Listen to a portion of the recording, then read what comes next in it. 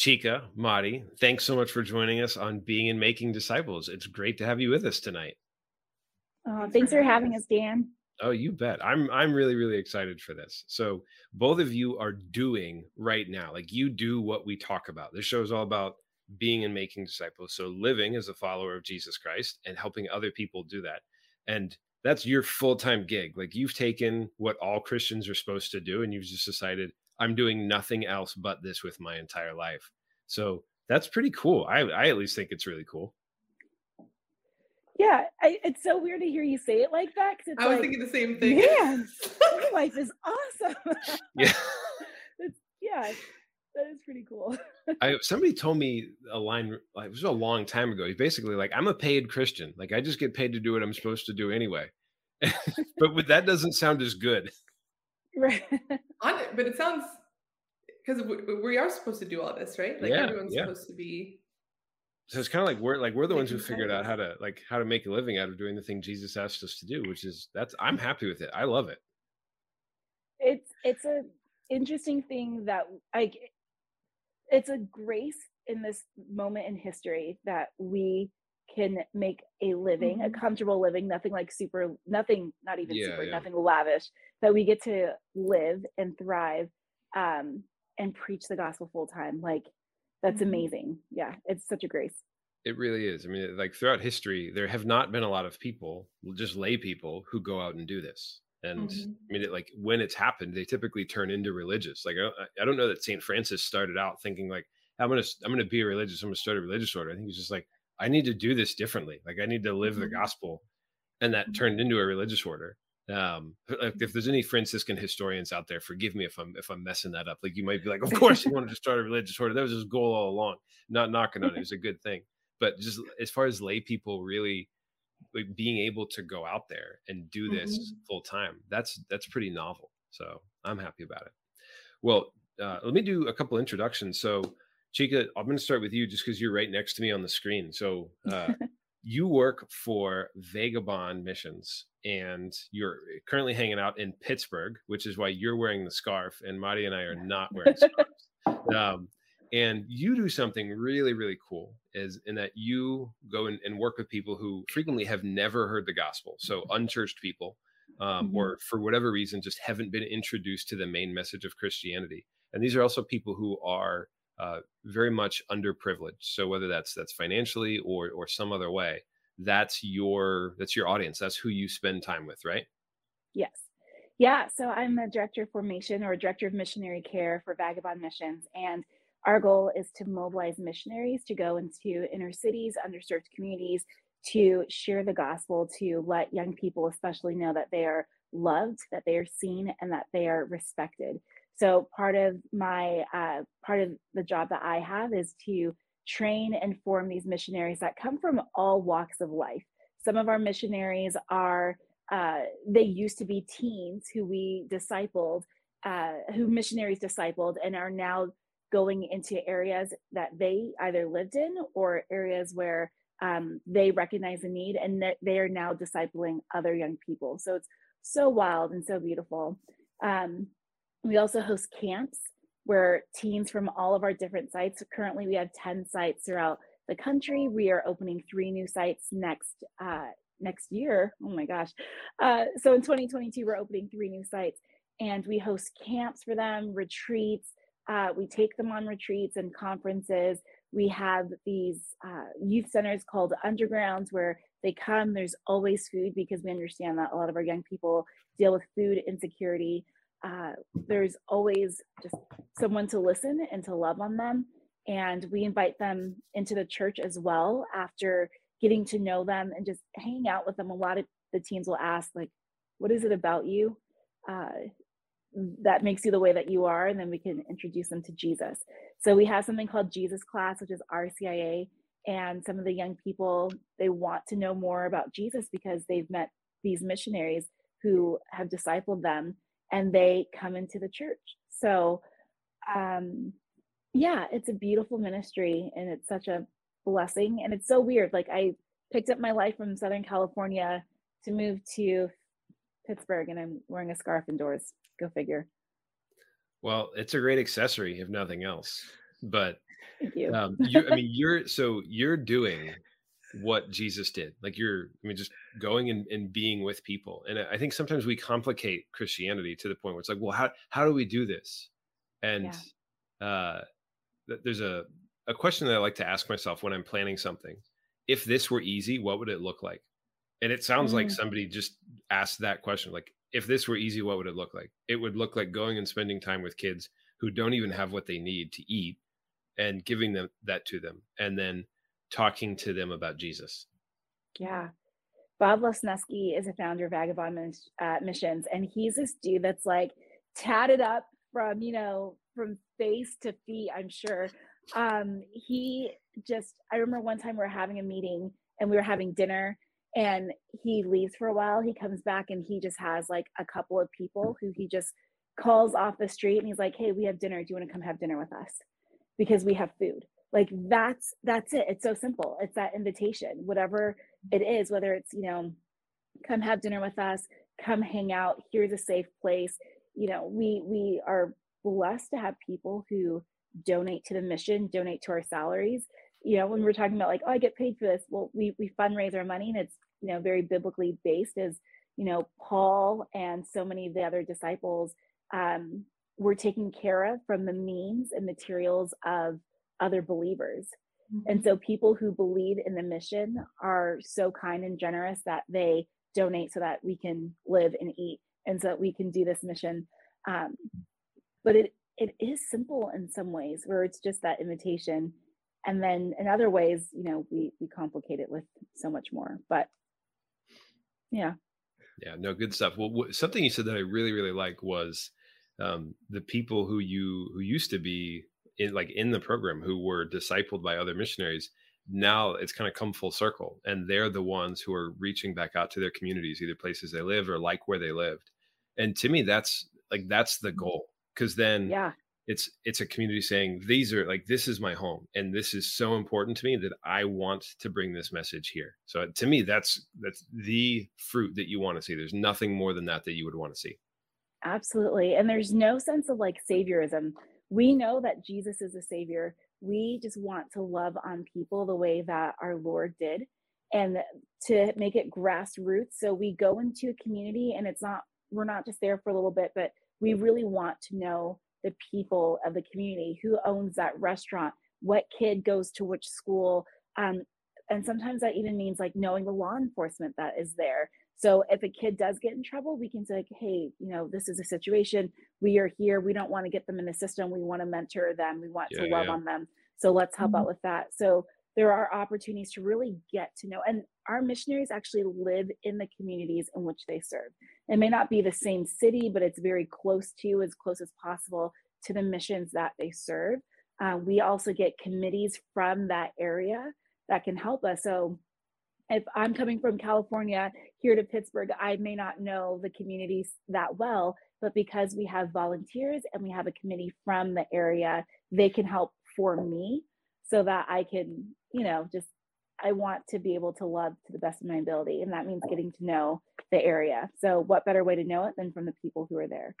And our missionaries who were teens, who are now missionaries, I mean, it's amazing. It's so beautiful to see their hearts just blossom and bloom for the Lord and for their brothers and sisters in Christ. That's awesome. Well, I want to hear more about it, but I want to hear more about what Mari does. So Mari, you have recently, you started working with Evangelical Catholic. Prior to that, you were working at so was it an all-girls Catholic high school in South Florida? No. It was, sorry, but I love the complementarity of the It was a co-ed high school. I was a campus minister, and I taught morality and sacraments for 8 years there. And it was a school that I went to school at. So it was that's really fun. So I mean, kind of that, like, just like what we were talking about. You were a teen there for a while, and then you came back. But now you're working with Evangelical Catholic, which is one of my absolute favorite Catholic ministries out there that helps parishes embrace missionary discipleship. And like, we can't have enough of these. Like, we need more of them. Until everybody in the church thinks that the phrase Catholic missionary disciple is redundant, we need more people talking about it. And evangelical Catholic is doing it as well as anybody. So like, one, how did that happen? How'd you get involved with them? And what do you all do to help move the needle?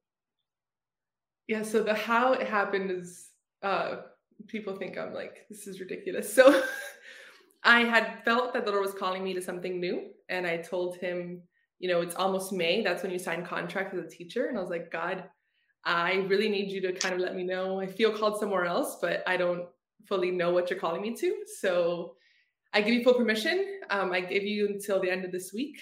I've applied nowhere and done nothing, but you're God, so you can make it happen. And I said, like, okay, Lord, but I'm serious, because I had been saying a similar prayer for the whole year pretty much. And finally, I was like, okay, Lord, this is it. You're in charge. Amen. And within 2 hours, I got an email from the Evangelical Catholic, which I had never heard of before. Fun fact. And they had found me on LinkedIn, and they were like, hey, we're not even sure if you're looking for a job or not, but we saw you and we just feel really called. Like, would you be interested in taking like a 15-minute meeting? And that's how that happened.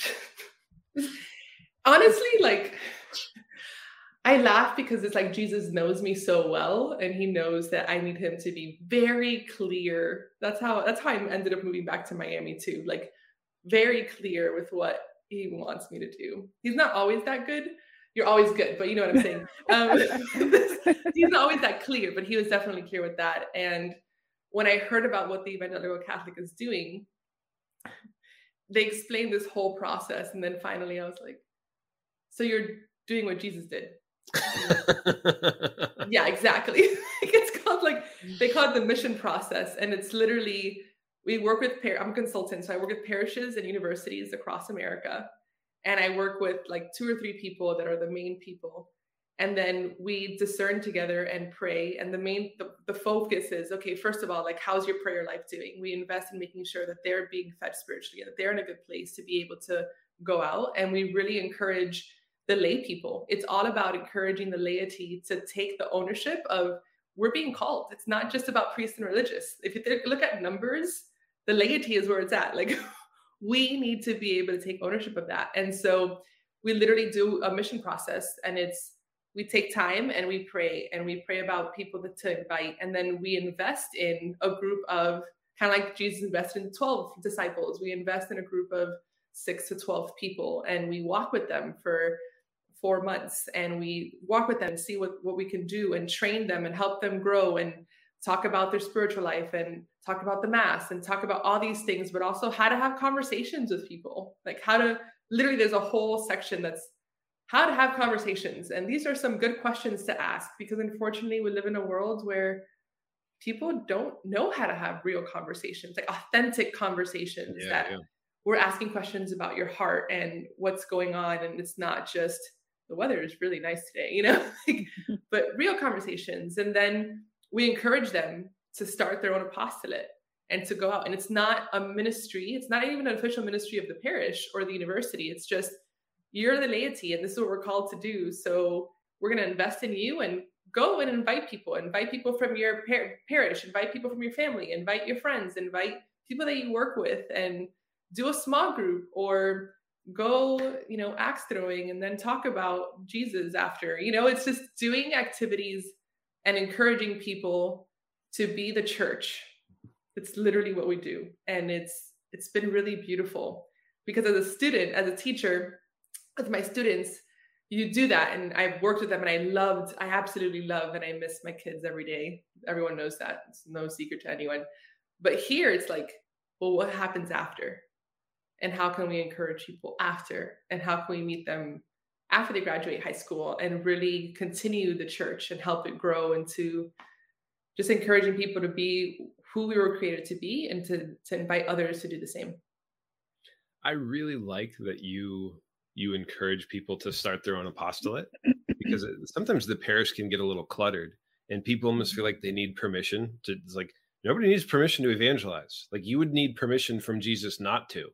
And like, I don't think he's going to give it. So like you said, we need to everybody needs to take responsibility for this. And I kind of like encouraging people to think of the parish as a geographical boundary. So like, if it's a zip code, like, that's where your parish is. And If something is happening in your parish, it doesn't mean it's happening in the church or in the classrooms for where they do CCD. It means it's happening in your home, in that parish boundary. So people in Louisiana get that better than anybody else, I think, because like they don't even have counties. It's just like, that's your parish. That's where it parishes. Is. Yeah. Like, as it should be. Yeah. That's so true. Well, that's really fun. So there's a lot of directions we could go from here, but I would imagine that for both of you, Chika, especially with like young people when they're meeting you for the first time, or if you're talking with them or working with missionaries, and then Mari, when you're working with parish leaders, they want to know, like, what about you? How did you end up doing this? Like, why aren't you, like working in sales or doing something else somewhere? So I encourage people to have like, we do. You're right. Yeah. But why don't you, Guys, I did. I worked in sales for like 3 years of my life. But if you walked onto an elevator and somebody turned to you and saw that you had a crucifix on, or maybe you had like that Rambo Joseph like tattooed on your arm or something, and they're like, hey, what's up with that? And you had 1 minute to explain why you're a Catholic, what would you say? And we're going to go Mari first. The person that put her eyes like this. Okay. Yes. Grew up Catholic. Saw miracles happen before my eyes. Literally, people in wheelchairs just get up and start walking. Knew the Lord was real, but had a lot of questions and kind of wanted ownership of my faith. And spent most of my childhood in a hospital. So I've had 13 ear surgeries. I was supposed to die. Long story short, Jesus, miracle, I'm alive. And through that, I encountered the Lord as a real person that helped me to overcome all of those obstacles. And I realized that we had to be created for something more than this world. And that's when I kind of started having a conversation, a real relationship with the Lord. Then went to high school, and high school in Miami is really hard. Was a hypocrite for a while, and kind of wasn't sure how to live out my faith fully. And then decided to go all in when I was a summer missionary at a camp in Georgia. And that's through sacrament of confession and adoration, specifically through the Eucharist. Everything just clicked and made sense. And I knew that that God has to be real. And I decided to give him my full yes. And, I had my plans and he totally ruined them and made them way better than I could ever imagine. And it's been the best decision of my life. And every day I'm still making that decisions, because every day I have to choose to surrender my life to the Lord and to trust in him. And he is 100% worth it, even in the midst of difficulty. That's great. So if I were on the elevator with you, I would totally want to stay on and hear more. Like I'd have all sorts of questions for you. So, wow. That's you said 1 minute. Yeah, I know. Yeah. That was like, I think probably 15 floors. So that was, if it's a big building, then we're good to go. So you knew that Jesus was real before high school. I think that's got to be unique for a lot of people. Yeah. I mean, when you're in the midst of so much suffering, I don't care how old you are, you have there's just something in you that you desire that relationship with the Lord. Like there's no way that I could have overcome any of that without him. It just wasn't possible. So huge blessing to have that at such a young age. But even with that, it wasn't enough until later on in life that I had to have my reversion and do it all over again. So why do you think that you didn't become bitter and angry at God for your suffering?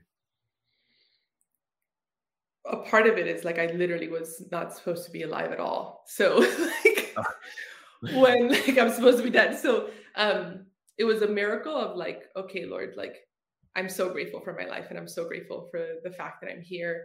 And I know that that's because of you. And even though my surgeries were super painful and recovery was absolutely atrocious, right? It wasn't, it was a lot. I knew that he was the one getting me through it. And I had my frustrations, and I was in middle school and high school, and I couldn't run, I couldn't sweat. I still can't wet my ears. Water hasn't entered my ear since I was 7 years old. So there's these things of like, there's differences in my life, but at the same time, like, God, I'm so grateful that I'm here. And definitely had moments of yelling and complaining and shaking my head at the Lord, but he was just loving on me, Wow. the whole time. So really what I'm hearing is gratitude. Like you just said, okay, I'm going to take the path of gratitude, because it's like, it isn't given anyway. So I can either be resentful or I can be grateful for what I have. Yeah. Gratitude goes a long way in all aspects of life, and even today. So that's a good word to choose, because I still try to go by that today. And not to say it's easy. Like, I'm sure there's other people who are like suffering right now. They're like, don't tell me to be grateful. I'm like, life's hard right now. It's not good. But well, thanks. Okay. Chika, your turn.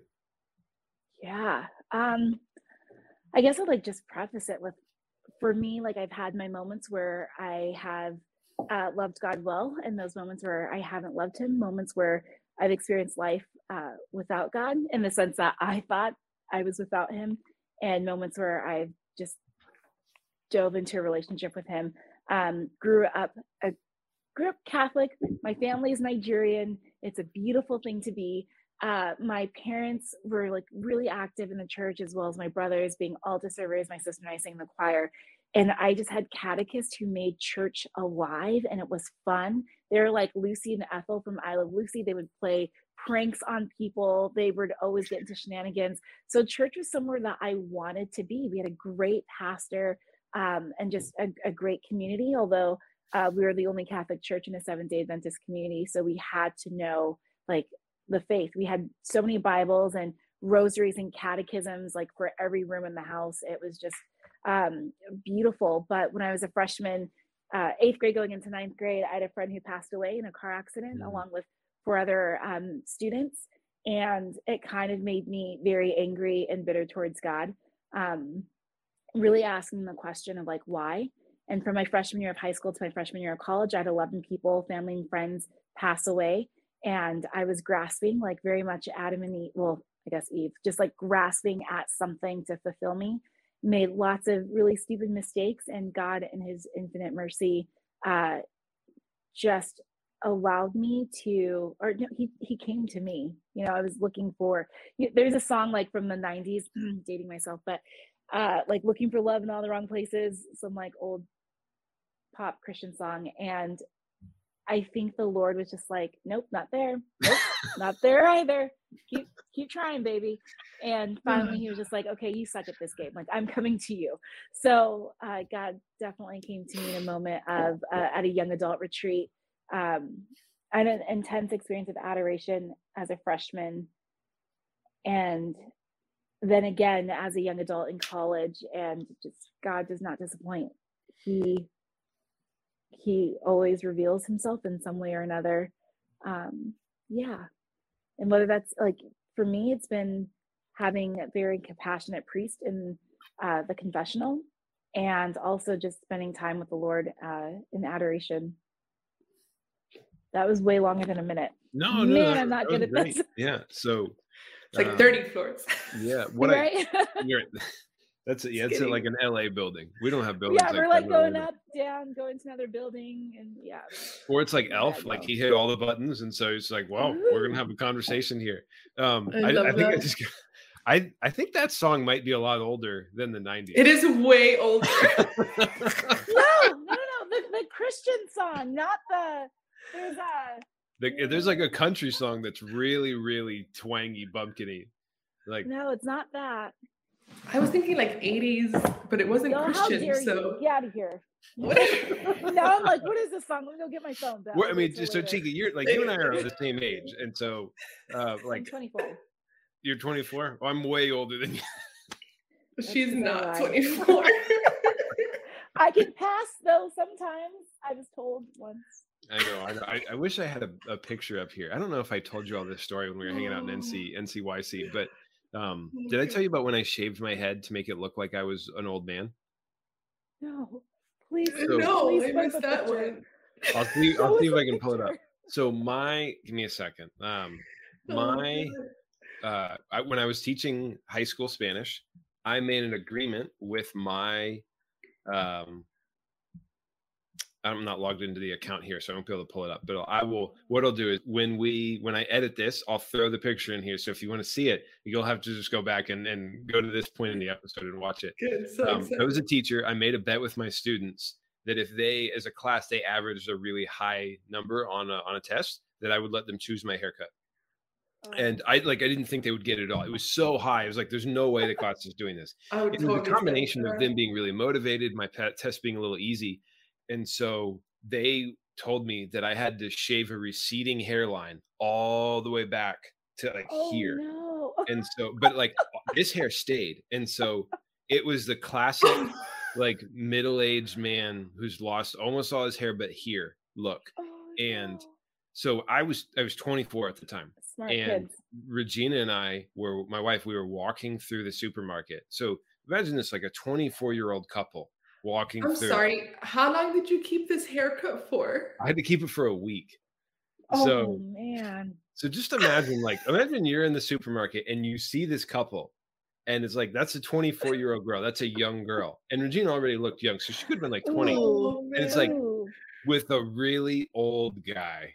And it was just one of those, and then we're holding hands, or I have my arm around her or something, and we were getting triple takes. Like, people would look and then look again, and it had just kept getting better and better. And we just had they couldn't figure it out. And then when I finally went to the barber shop to get it fixed at the end of the week, the guys were cracking up. They thought it was the best thing in the world. I mean, I walked in and all of the hair cutting stopped, and they just started laughing. They were ruthless, but they appreciated it. So that's awesome. So good.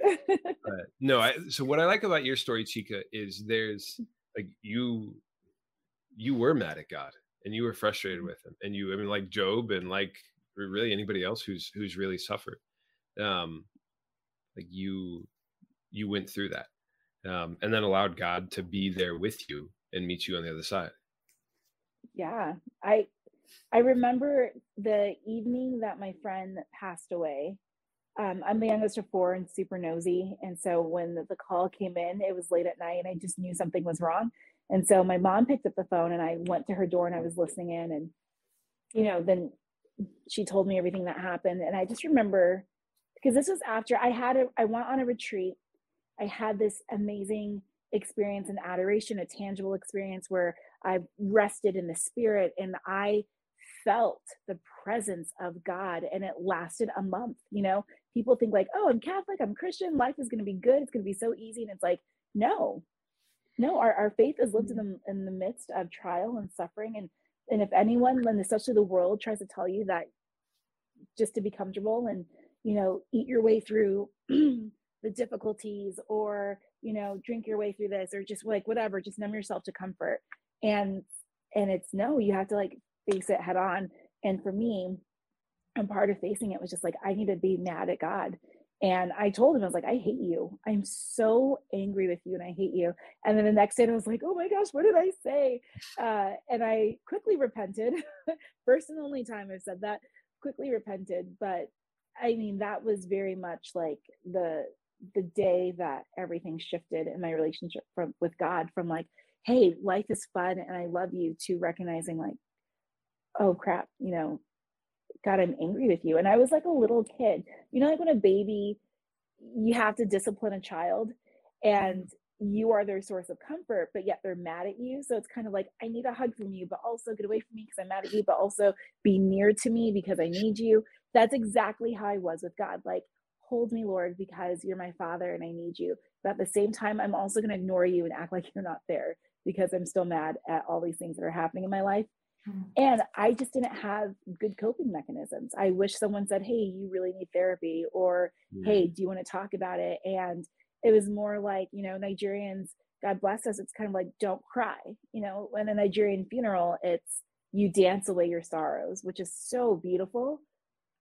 But also there's a little trauma going on. So so God was very patient and gentle with me, until I needed a kick in the butt, and he was okay, are you ready to come back now? Yeah. He's a good God. He's very patient with us. Super patient. Well, now I want to I love just asking people what should we do? So like you are both in the thick of it, like you see. And I mean, granted, there's no one quick fix. There's not a silver bullet. The church didn't get into this position overnight where lots of people are leaving. So we're not going to get out of it overnight. It's going to be a long, slow process for the church to be really healthy again. But what do you see? It could be like one thing, or it could be a set of habits that you wish every Catholic would start doing now. Nose goes. I think I got it. Okay, go ahead. This is gonna sound, I don't know how it's gonna sound, but I wish Catholics around actually spend time to have a relationship with the Lord.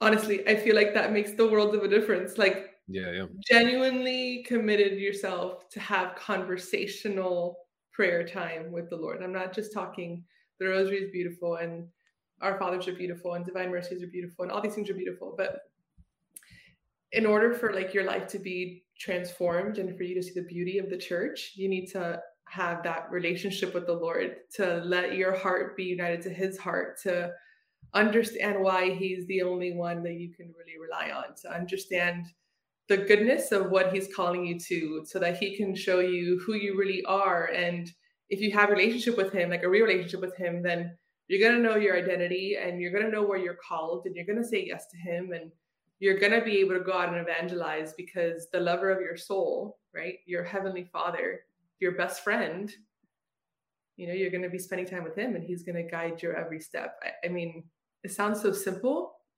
and yet so complicated. I think we have a lot of Catholics that just rather have images of Jesus and Mary everywhere, and talk about God, but won't dedicate the time to actually be seen by him, to allow themselves to be seen by him, and to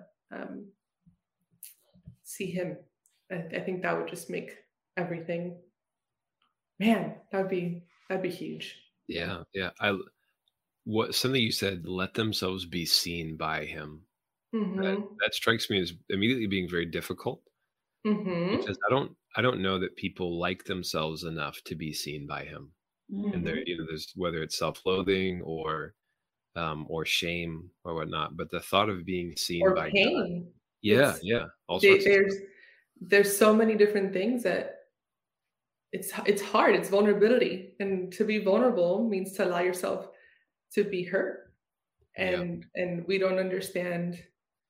It's hard. And so even if it's God, because you've been hurt so much and because you have so much pain, it's difficult even with the Lord. But man, is it worth it? So it's the best thing that I could tell anyone. Yeah. Well, so let's say I'm that person. I'm that Catholic who I love the rote prayers and the memorized ones, and I can rattle off all these novenas, and I can tell you about all the promises. But I don't really have that conversational prayer with the Lord. How do I get started? Hi, Jesus. I know it sounds weird, but in the same way you talk to a friend, and people will say, yeah, but he's God, he knows. So yeah, but he wants to hear from you. And when you vocalize it, and when you actually write it down, and you are real, like authentically real in prayer, where you have moments that you're like, Jesus, this is a great day. And you have moments that you're like, I'm pissed and I don't understand this, and I'm hurt. And when you don't filter with God, because you don't need to filter with God, but I think we grow up thinking you have to filter because he's God. And like, worship him, but like, he's Father, he's God, he's best friend, and he just wants your authentic self. And I think when we can just be real and have a conversation with him, and just tell him about your day, and tell him about your fears and your hopes and your dreams, it makes the world of a difference. And of course, dive into scripture and all the things that he has, so that he can speak back to you. Listen to praise and worship music, these songs that just wreck you in the best way possible, So I would just say that. Start by saying hello. There we go. That's a great way to start a conversation with anybody too. So if there's that person you like, hey, if you're listening and there's somebody you have been meaning to talk to and you're intimidated, just go say hello, whether it's Jesus or. There you go. Well, Chica, I hope that wasn't your answer. That was a really good one.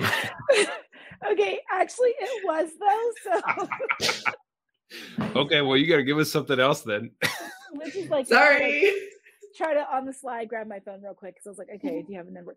But that I just to reiterate what Madi said, I think the first thing really is the more time we spend with Jesus, the more we look like Jesus, and the more we can love like Jesus. So prayer is always going to be my number one answer.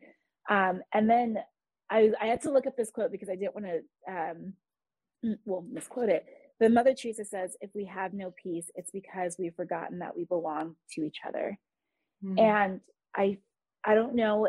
I don't think it's just because of the virus that has, the pandemic and everything, but we've really forgotten that we like each other for the most part. I mean, there are some people we're not going to like, and some people aren't going to like us, and that's perfectly fine. That's life. But we are still called to be the body of Christ. And we have to do life together. And the more we remember that and we live outside of, like, Jesus is the prime example of he could have come in this princely fashion that everyone needed to serve him, and he said, like, I came to serve and not to be served. So how do we live like Jesus? And when we have joy and when we have peace and we have the fruits of the Spirit, it can't help but just to overflow onto others. And we have the gift of free will. And so some people are going to reject us. And we're not going to get along with everyone, but we are still called to love like Jesus. And that's hard. Having the fruit of the Spirit of joy in the midst of suffering because others have caused us harm, like, that's difficult. In the tumult that we're living in now, especially with like the racial injustice and all sorts of things, like, we need to look at each other with love and call each other onto holiness. And I just think we've really forgotten how to love one another well. And it doesn't help the pandemic of, like, stay inside your house. And we kind of look at people with suspicion. And, I have some germ issues. So anyone coughs, I'm like, what's that about, But at the same time, I really do. But I think of, like, my hand at Mass. Is it St. Catherine of Siena? Like, there's some saint. I don't remember who this is, but I always ask, like, Mother Teresa, like, how did you do this, Mother Teresa? Or I think it's St. Catherine of Siena. Yeah. Who someone, like, she sucked the pus out of someone's wound so that they can be healed. And I'm like, how, friends? Like, how? Tell me. I don't want to do that.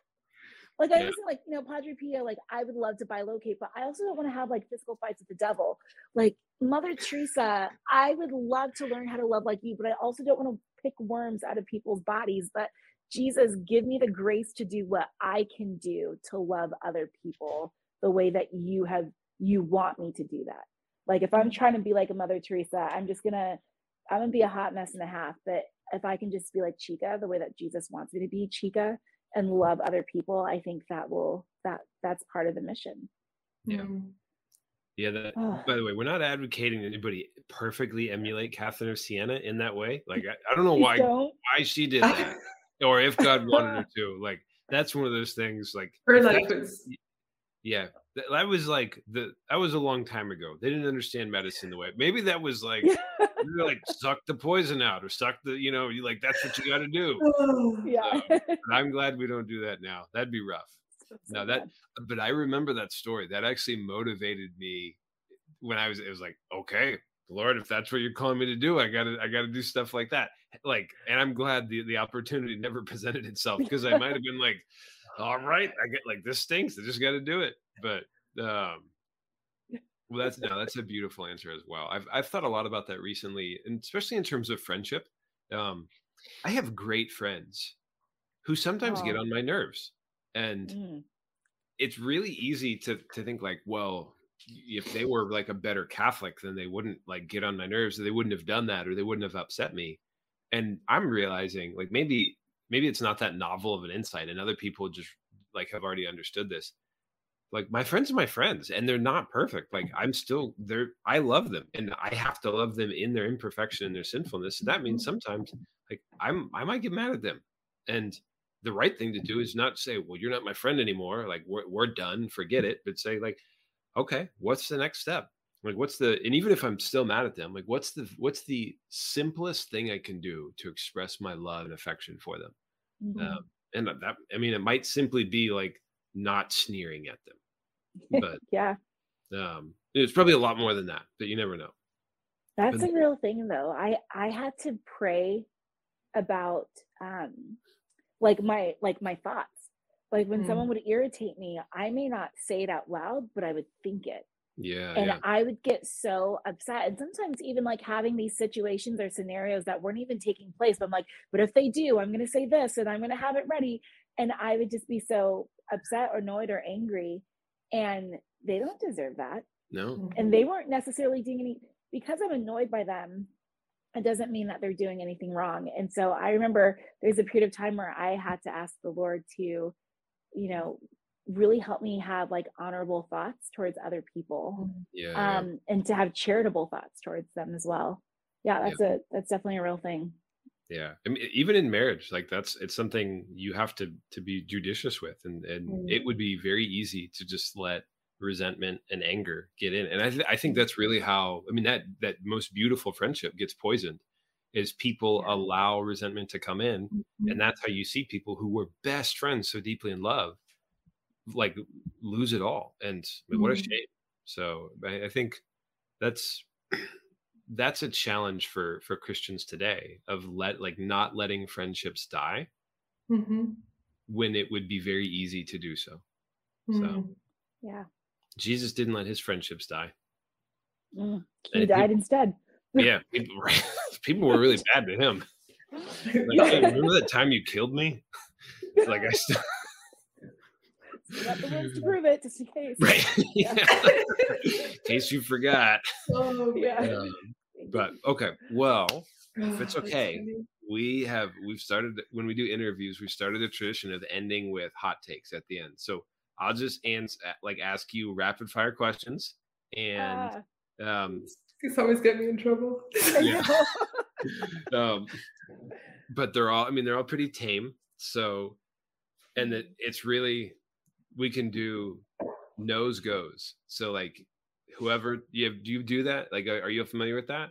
So like somebody asks I've never really done it, but okay, well you're about to do it unless you want to answer the questions first. Okay, go.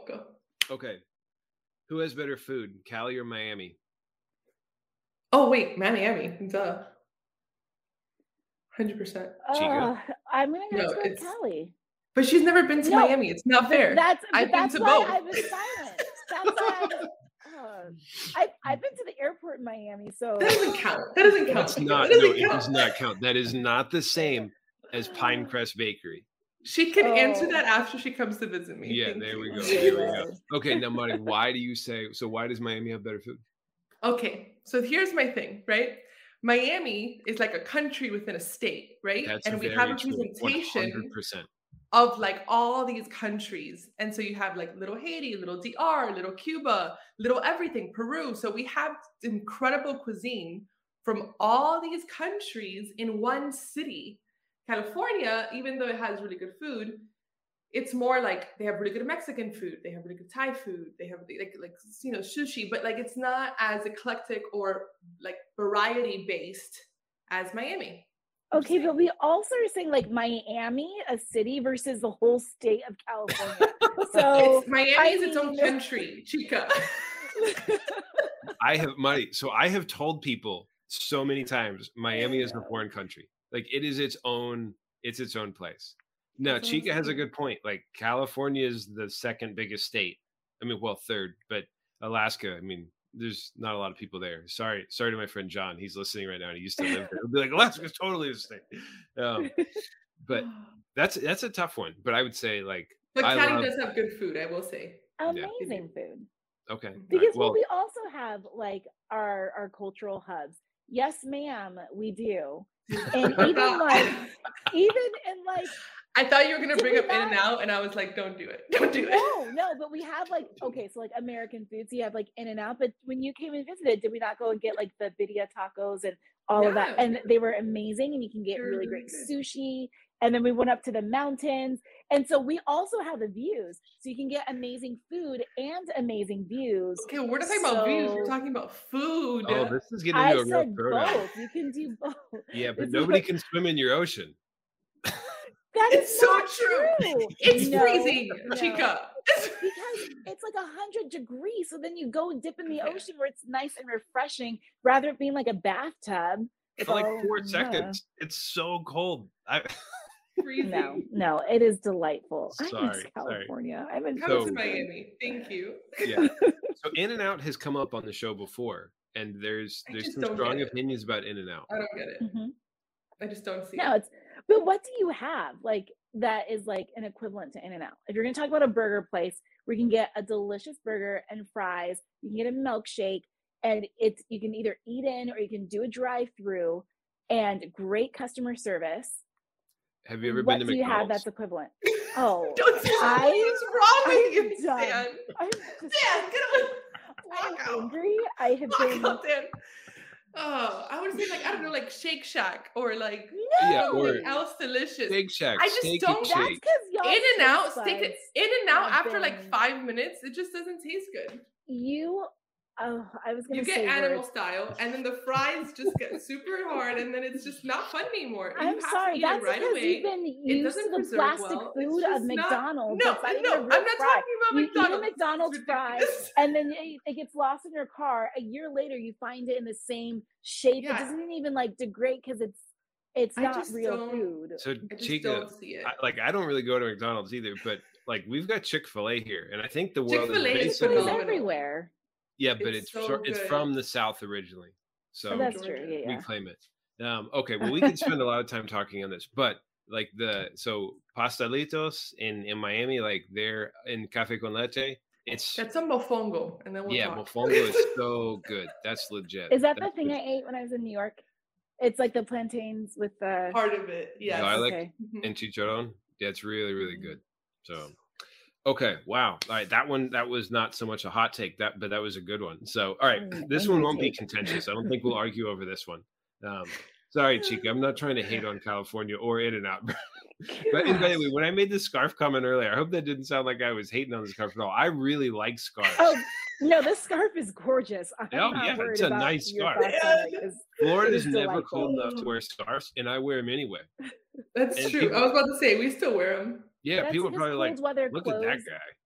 Well, it's for fashion. Here, exactly. I'm like, I've legit bought so much stuff that's like, I bought something that's like as a balaclava or something, whatever. It's like a ski mask, and I bought it for like walking outside. Who'd have thought? Anyway. Yeah. Okay, next question. Favorite book of the Bible and why? Ooh, okay. Oh, man, that's hard. Oh man. Okay, so my favorite, it's a toss-up between a couple, but I'll say that John chapter 14 is actually like my favorite, hands down, like my favorite book. Or like book and chapter, because you have everything from like, I'm the way, the truth, and the life. In my Father's house, there are many rooms. You can do greater things than I. You have the Holy Spirit, the advocate is coming. Like there's just so much good in John chapter 14. Oh wow, you even have a chapter. Like I'm not doing that. Don't give me a chapter. Your question was book. Marty just likes all of it. Like the whole thing. The whole thing is good. Well, yeah, originally I was like Sirach when I was like first getting back to my faith. I feel like it's a really good one that is underappreciated. John is my favorite gospel, and then just like the letters. I'm sorry, like Romans, Philippians, Ephesians. Romans is good. I love Romans. Is fire. Romans is so good. So I just chose like 5. No, that's fine. I love Luke's gospel because of how much we see the Father's mercy and love come through, especially Luke 15, the prodigal son and the good shepherd and the lost coin. Yeah, and it's like just anytime you're feeling far from God, read that. Like, that's how much he loves you. Good stuff. Okay. Cheeseburgers or pizza? Cheeseburger. Not choosing. You do love food. You can't. Yeah. This is ridiculous. Yeah, no, that's when I was writing that, I was like, I don't even know. That's an unfair question. That's one of those ones. It's not like. Oh, I answered it. Cheeseburger. Okay, what are your pizza toppings? Everything.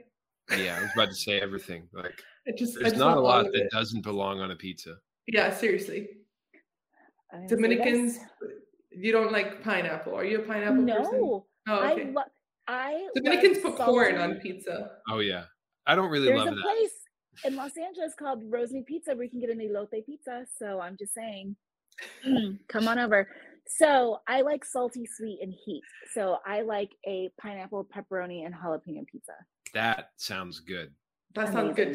Take away the jalapeno, and then I'm there. You need to. I like the heat. Yeah, I like heat on everything. So I was actually just talking with a friend earlier today. Regina doesn't like heat on anything, and so whenever I'm cooking, if I add heat to it, I just have to add it after the fact, and it's so in heaven there will be spicy food. But, yeah. Or not. Okay, and this one's just kind of silly. Tropical island or winter wonderland? Tropical island. Tropical island unless it's December. If it's December, I want winter wonderland. Only in December.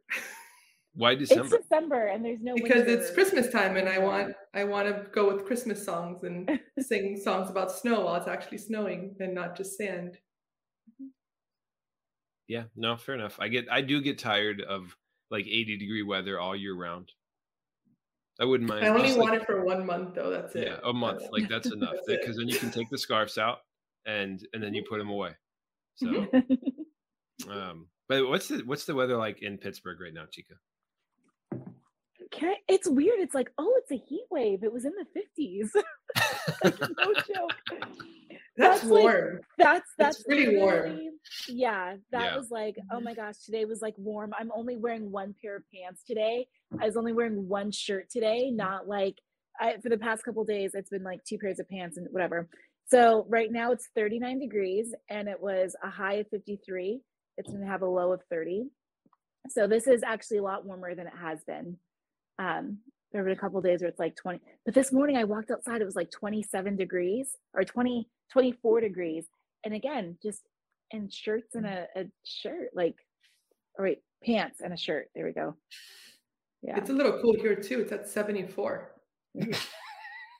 So it's like a little breeze. Yeah. I have a superpower. I can get sunburned in Florida all year long. Like even I could go outside today. If I were outside too long, I would get sunburned. You're so thin. What's that? Isn't it like when it's cloudy, that's when it's like the worst?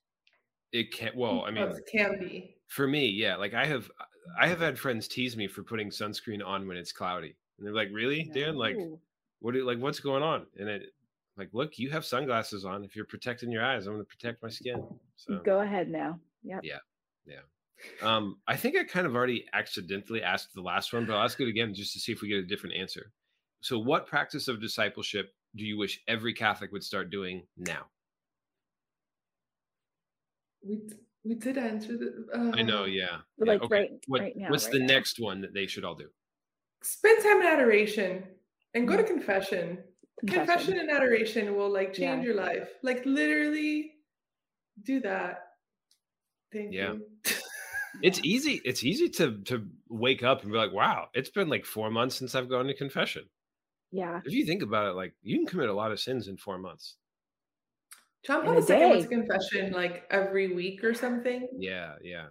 Bro, he's probably confessing for me. All right. So Marty had 2. And so Chica, what would you say? And you can't use her answers. No, that was, I said you can. Confession is a definite one. And honestly, I think a legitimate prayer for the church. Because a lot of people are angry with the church, have been hurt by the church, have been hurt by people who've claimed authority, like on speaking on behalf of the church.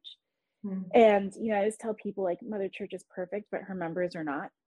And we have to be able to differentiate. But we also, I mean, it's so frustrating when there are people who are prominent Catholics who are speaking on behalf of the church and they have no authority to. And the things that they're saying are not the fullness of truth. And so we need to really honestly pray for unification within the church. Pray for our priests who are being attacked on every front. And in multiple ways, like they're being spiritually attacked, they are lonely and they need good community, or they're falling into the trap of, like, you know, the pitfalls of the internet or of some cultural things and whatnot. And for Pope Francis, like, man, I wish people would pray for him, like an authentic prayer, not like, let me not say what people have said, but an authentic prayer for Pope Francis of, like, just Jesus, like, love him and let him love you, and, you know, guide him as he prays and leads the Catholic faith, and, you know, grant him wisdom rather than, like, you know, all these other prayers. So, like, yes, confession, and pray for, like, Mother Church, for good priests, good religious, and for us to be great lay people as well. Those are good. Yeah. That's a great place to stop. Well, ladies, thanks so much. This was a lot of fun. I really appreciate you taking the time to talk with us, and can't wait to put this one out there. I think people are really going to appreciate it. Thanks for having us. This is great. Oh, you bet. Well, God bless you both. Have a wonderful evening, and look forward to maybe the next time.